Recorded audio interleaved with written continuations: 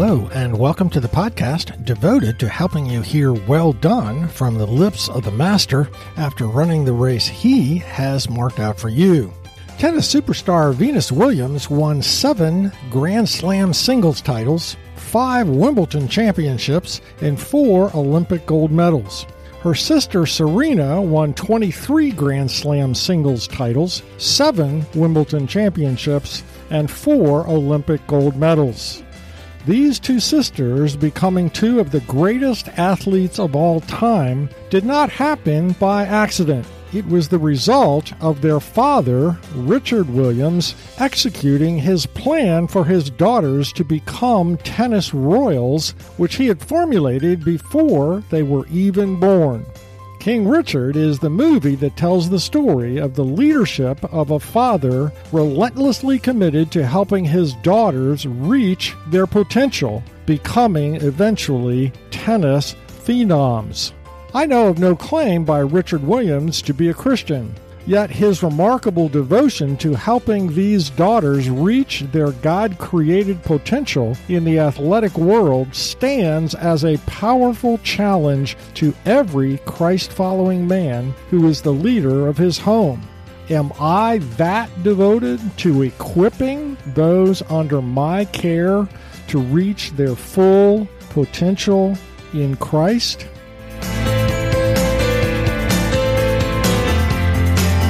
Thanks for joining us today for Season 5, Episode number 4 of Mission Focused Men for Christ. My name is Gary Yeagle. This is the final episode in our January series, Leading Our Homes Well in a Culture That Doesn't Want Us to Lead. We've addressed the first 2 leadership questions, where am I taking my family, and how do I motivate my followers to come with me? This episode answers the third question, how are we going to get there? The leader equips his followers to reach the goal.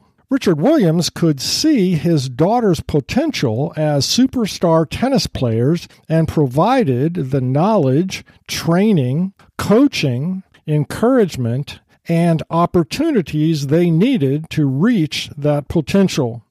Biblical leadership requires a relentless commitment to helping those under our care to be champions, reaching the full potential God designed into them, spiritually, mentally, emotionally, and athletically. There is no greater treasure loaned to you by God to be cherished, and whose potential for radiant inner loveliness you are to bring out than your wife. If you are a dad, you have been entrusted by God with the greatest of all treasures, a priceless child, on loan from God for the purpose of helping that child be all that God created him or her to be. The rest of this episode examines how we do that.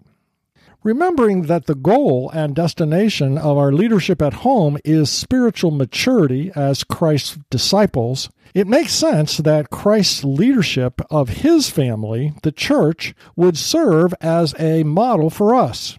In fact, God went to great trouble to enable us to understand 3 specific roles that Jesus fills that enable us to grow up to spiritual maturity. These 3 roles, called the 3 offices of Christ, are directly related to the Hebrew word Messiah and the Greek word Christos, which both mean anointed one. The 3 offices in the Old Testament to which men were anointed were prophet, priest, and king. The early chapters of Hebrews make clear that those 3 offices in the Old Testament were pointing to and fulfilled in Christ. Each of these roles of Jesus as head of his family, the church, gives us specific concepts to understand what knowledge, equipping, training, and encouragement we need to provide our family members to help them grow up into Christ. So first, the role of prophet. The Old Testament prophet was the mouthpiece of God. We read in Hebrews 1:1, long ago, at many times and in many ways, God spoke to our fathers by the prophets. But in these last days, he has spoken to us by his Son. Jesus is the Word of God incarnate.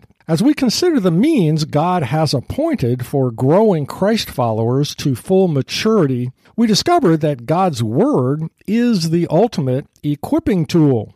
Paul writes in 2 Timothy 3, "All Scripture is breathed out by God and profitable for teaching, for reproof, for correction, and for training in righteousness, that the man of God may be complete, equipped for every good work." Here is a 4-step process in Deuteronomy 6 for maximizing the impact when we teach kids the Word of God. Beginning with Deuteronomy 6:5, "You shall love the Lord your God with all your heart and with all your soul and with all your might." Teaching Scripture to our kids begins in our hearts with wanting to obey His Word because we love Him and want to please the one who redeemed us, not because we think God is a rule-obsessed tyrant or that we need to earn His love. The Ten Commandments were given to Israel after they had been freed from slavery to Egypt to show us how to respond to His redemptive love already poured out upon us. Out of delight and confidence in His goodness proved at the cross, we trust that His law is for our benefit. Counselors Cloud and Townsend point out, when we finally understand that God isn't mad at us anymore, we become free to concentrate on love and growth instead of trying to appease Him. The teaching process continues, Deuteronomy 6:6, "And these words that I command you today shall be on your heart." There is a natural flow from loving God with all our being to having His Word on our hearts so we can obey it. In this text, God is saying what Jesus would later repeat in John 14:6, "If you love me, you will keep my commandments." Psalm 119:11 says, "I have stored up your word in my heart, that I might not sin against you." Devotion to obeying Scripture is not legalism. It is the proper expression of love for the God who first loved us. Jesus taught that the mark of kingdom people is hungering and thirsting for righteousness. The third step, Deuteronomy 6, verse 7, "You shall teach these words diligently to your children." The Hebrew word for teach is the word used for imprinting the official seal upon a letter. It pictures rote memorization. Especially from ages 4 through 12, we have an unprecedented opportunity to anchor our child to God's truth through memorizing Scripture verses and catechism questions. A 3-part plan is usually required to accomplish this. First, decide with your wife on a meal or a time block each week when you will do this. Second, make these times creative and fun while staying focused on the memorization. And third, decide which foundational truths you want to plant into your child's soul. My personal favorite starting point for kids' memorization is Psalm 1, verses 1 through 3. "Blessed is the man who walks not in the counsel of the wicked, nor stands in the way of sinners, nor sits in the seat of scoffers. But his delight is in the law of the Lord, and on his law he meditates day and night. He is like a tree planted by streams of water that yields its fruit in its season, and its leaf does not wither. In all that he does, he prospers." I also recommend the New City Catechism for kids. This is a great resource. It's a curriculum for parents to use to teach the biblical ideas surrounding each of those questions, making family memorization times easy to lead. That's New City Catechism for kids. Here's a sample of a couple of the early questions. What is our only hope in life or death? That we are not our own, but belong to God. How did God create us? God created us male and female in His own image to glorify Him. How can we glorify God? By loving Him and obeying His commands and law. Helping your child memorize foundational biblical truths and key passages of Scripture is indisputably one of the best investments in your child's soul that you could ever make. So the third step of teaching Scripture for life impact is the hard work of impressing it upon the brain, memorizing it. Step 4, as Deuteronomy 6 continues, and you shall talk of them when you sit in your house, and when you walk by the way, and when you lie down, and when you rise. The reason for having the law on our hearts is so that we can meditate on it during the day, and so we can teach it to our children all through the day, applying it to everyday life. Arguably, the most successful believer of the Old Testament era was counseled by God, "This book of the law shall not depart from your mouth, but you shall meditate on it day and night, so that you may be careful to do according to all that is written in it. For then you will make your way prosperous, and then you will have good success." Joshua defeated the most enemies in Israel's history, and his family leadership influence caused 4 generations to walk with God. Equipping our kids to be all God created them to be requires doing the prophet's job, getting God's word into their lives, applying its wisdom for everyday life. Role number 2 of Jesus, which is a pattern for spiritual leadership, is his role as priest. Hebrews 5:1 explains the priestly role of the Old Testament that was a pattern pointing to Christ. For every high priest chosen from among men is appointed to act on behalf of men in relationship to God, to offer gifts and sacrifices for sins. This rich image of Christ as our great high priest points to 3 components of our leadership role in helping our wives and kids reach their full potential in Christ. First, our great high priest sacrificed himself for us. In Ephesians 5:2, Paul commands, "Walk in love as Christ loved us and gave himself up for us, a fragrant offering and sacrifice to God." Godly manhood has always meant that we sacrifice for the welfare of our loved ones. We take the bullet and die so they may live. The problem is that men are better at the heroic than the mundane, dying to ourselves every day to put the needs of my wife and kids ahead of my own desires. Our delight in our wives and kids takes us a ways towards denying ourselves for them, but feelings don't have the power to overcome selfishness for long.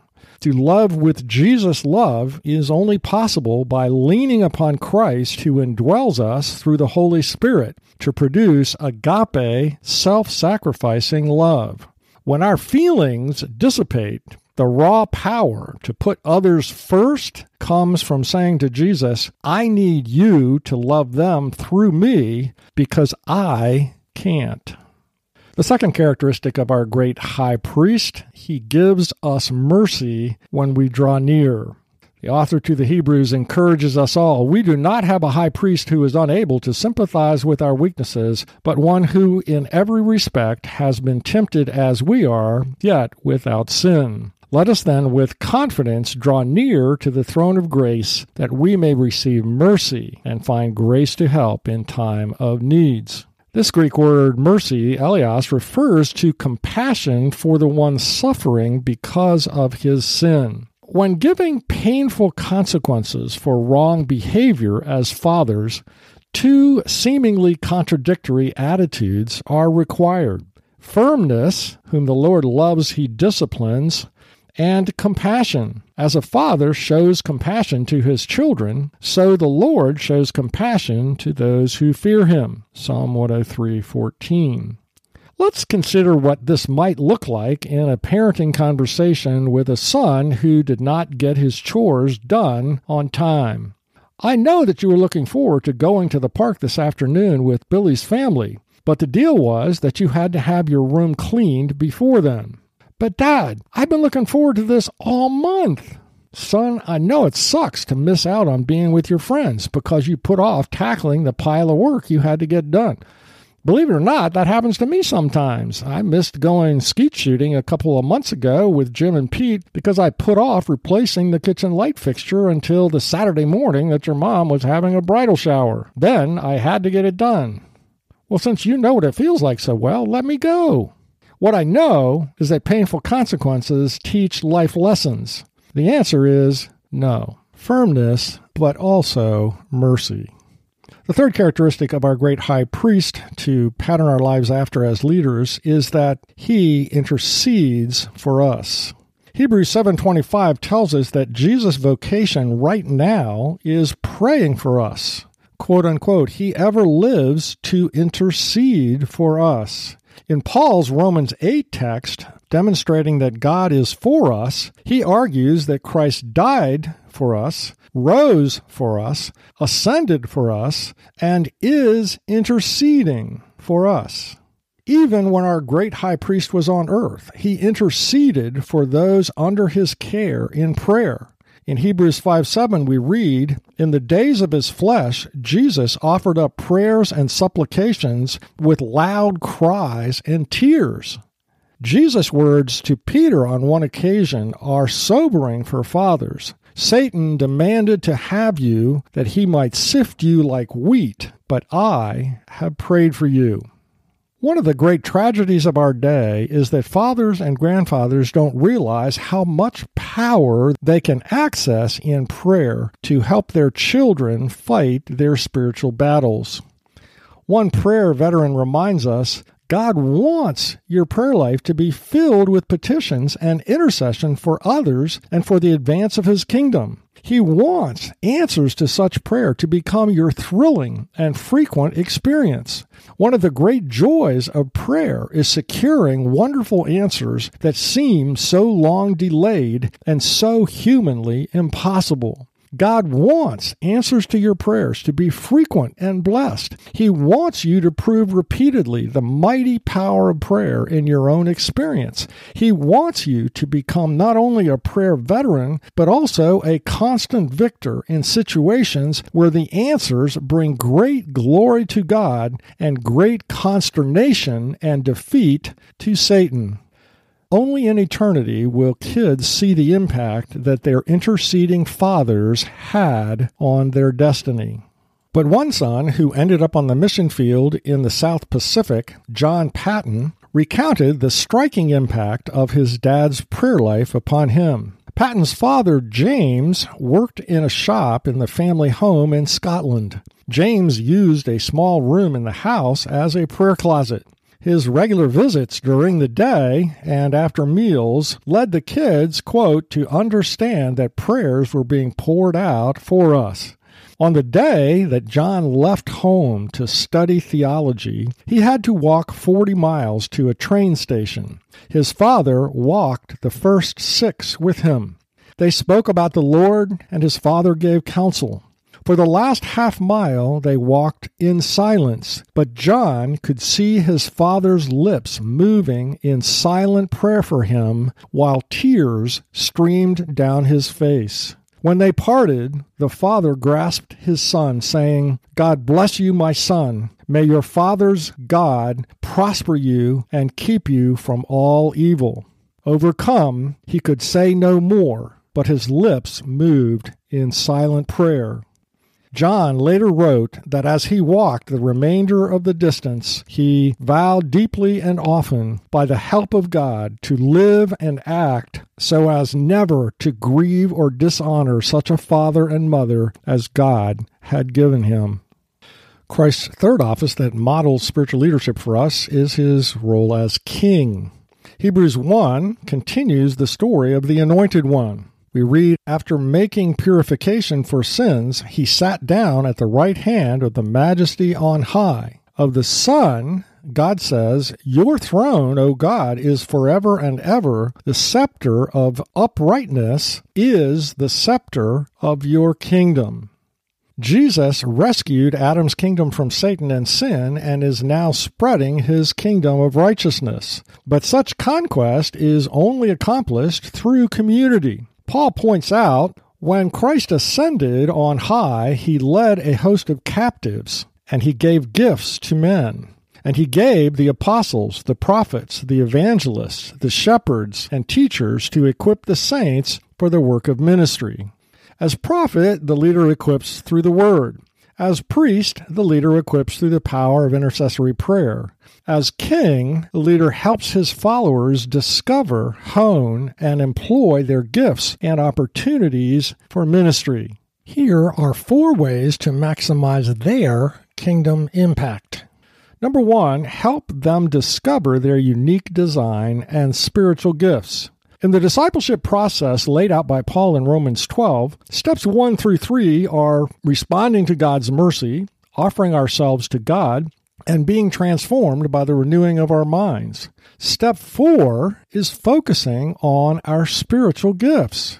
Looking back, I think one of the best things that I managed to do as a father was to help each of my 5 kids determine their shape, a concept stolen from Rick Warren. That is, their spiritual gifts, heart passions, abilities, personality, and experiences that make them unique. By the way, my podcast series, Helping Our Loved Ones Flourish Using Their Spiritual Gifts, from Season 2, gives more, episodes 38 through 41, July 18th through August 8th. The second way to help them maximize their kingdom impact is to help them link their skills and interests to a vocation. We need to reassure our kids that they are His workmanship, created in Christ Jesus for good works, which God prepared beforehand that we should walk in them. Ephesians 2:10. Today, kids don't just follow the family profession. The mobility and diverse vocational opportunities they have require our help, matching the way God created them to a career. A great resource we have used is by Crown Ministries, entitled The Youth Exploratory Survey. The third way to help kids have kingdom impact is to help them connect to Christian friends. As we saw, Jesus' ascension was accompanied by the outpouring of the gifts of the Spirit, pointing to our need to be connected in the body of Christ. We, dads and husbands, need to do whatever is necessary for our wives to have sisterhood relationships and our kids to have Christian friends. The fourth way to help them maximize their kingdom impact is to help them develop the skills they need for ministry. Parents and the dollars of grandparents send their kids to summer sports, art, and music camps. We ought to also think strategically about developing our kids' ministry vision and skills. My wife and brother were trained in discipleship via the Navigators summer program. Short-term missions trips are often life-changing. I know dads that have taken their kids through books to develop listening, leadership, evangelism, and apologetics skills. And in today's world, our kids need training to understand the world's worldviews and how they differ from the Christian faith, which can be provided them through online resources like the Colson Center. Dads and granddads, like Venus and Serena's dad, Richard, we have been loaned a precious diamond to be cut and polished into its greatest possible brilliance. But the time we have with each child flies by in a flash. Even the opportunity to influence our grandchildren is fleeting. They will soon be busy with teen friends and adult life. One dad reflects, "I pass a lot of houses on my way home, some pretty, some expensive, some inviting, but my heart always skips a beat when I turn down the road and see my house. I guess I'm especially proud of the house and the way it looks because I drew the plans myself. It started out large enough for us. I even had a study. 2 teenage boys now reside there. And it had a guest room. My girls and 9 dolls are permanent guests. It had a small room Peg had hoped would be her sewing room. The 2 boys swinging on the Dutch door have claimed this room as their own. So it really doesn't look right now as if I'm much of an architect. But it will get larger again. One by one, they will go away to work, to college, to service, to their own houses. And then there will be room, a guest room, a study, and a sewing room for just the 2 of us. But it won't be empty. Every corner, every room, every nick in the coffee table will be crowded with memories. Memories of picnics, parties, Christmases, bedside visuals, summers, fires, winters, going barefoot, leaving for vacation, cats, conversations, black eyes, graduations, first dates, ball games, arguments, washing dishes, bicycles, dogs, boat rides, getting home from vacation, meals, rabbits, and 1,000 other things that still fill the lives of those who would raise 5. And Peg and I will sit quietly by the fire and listen to the laughter in the walls.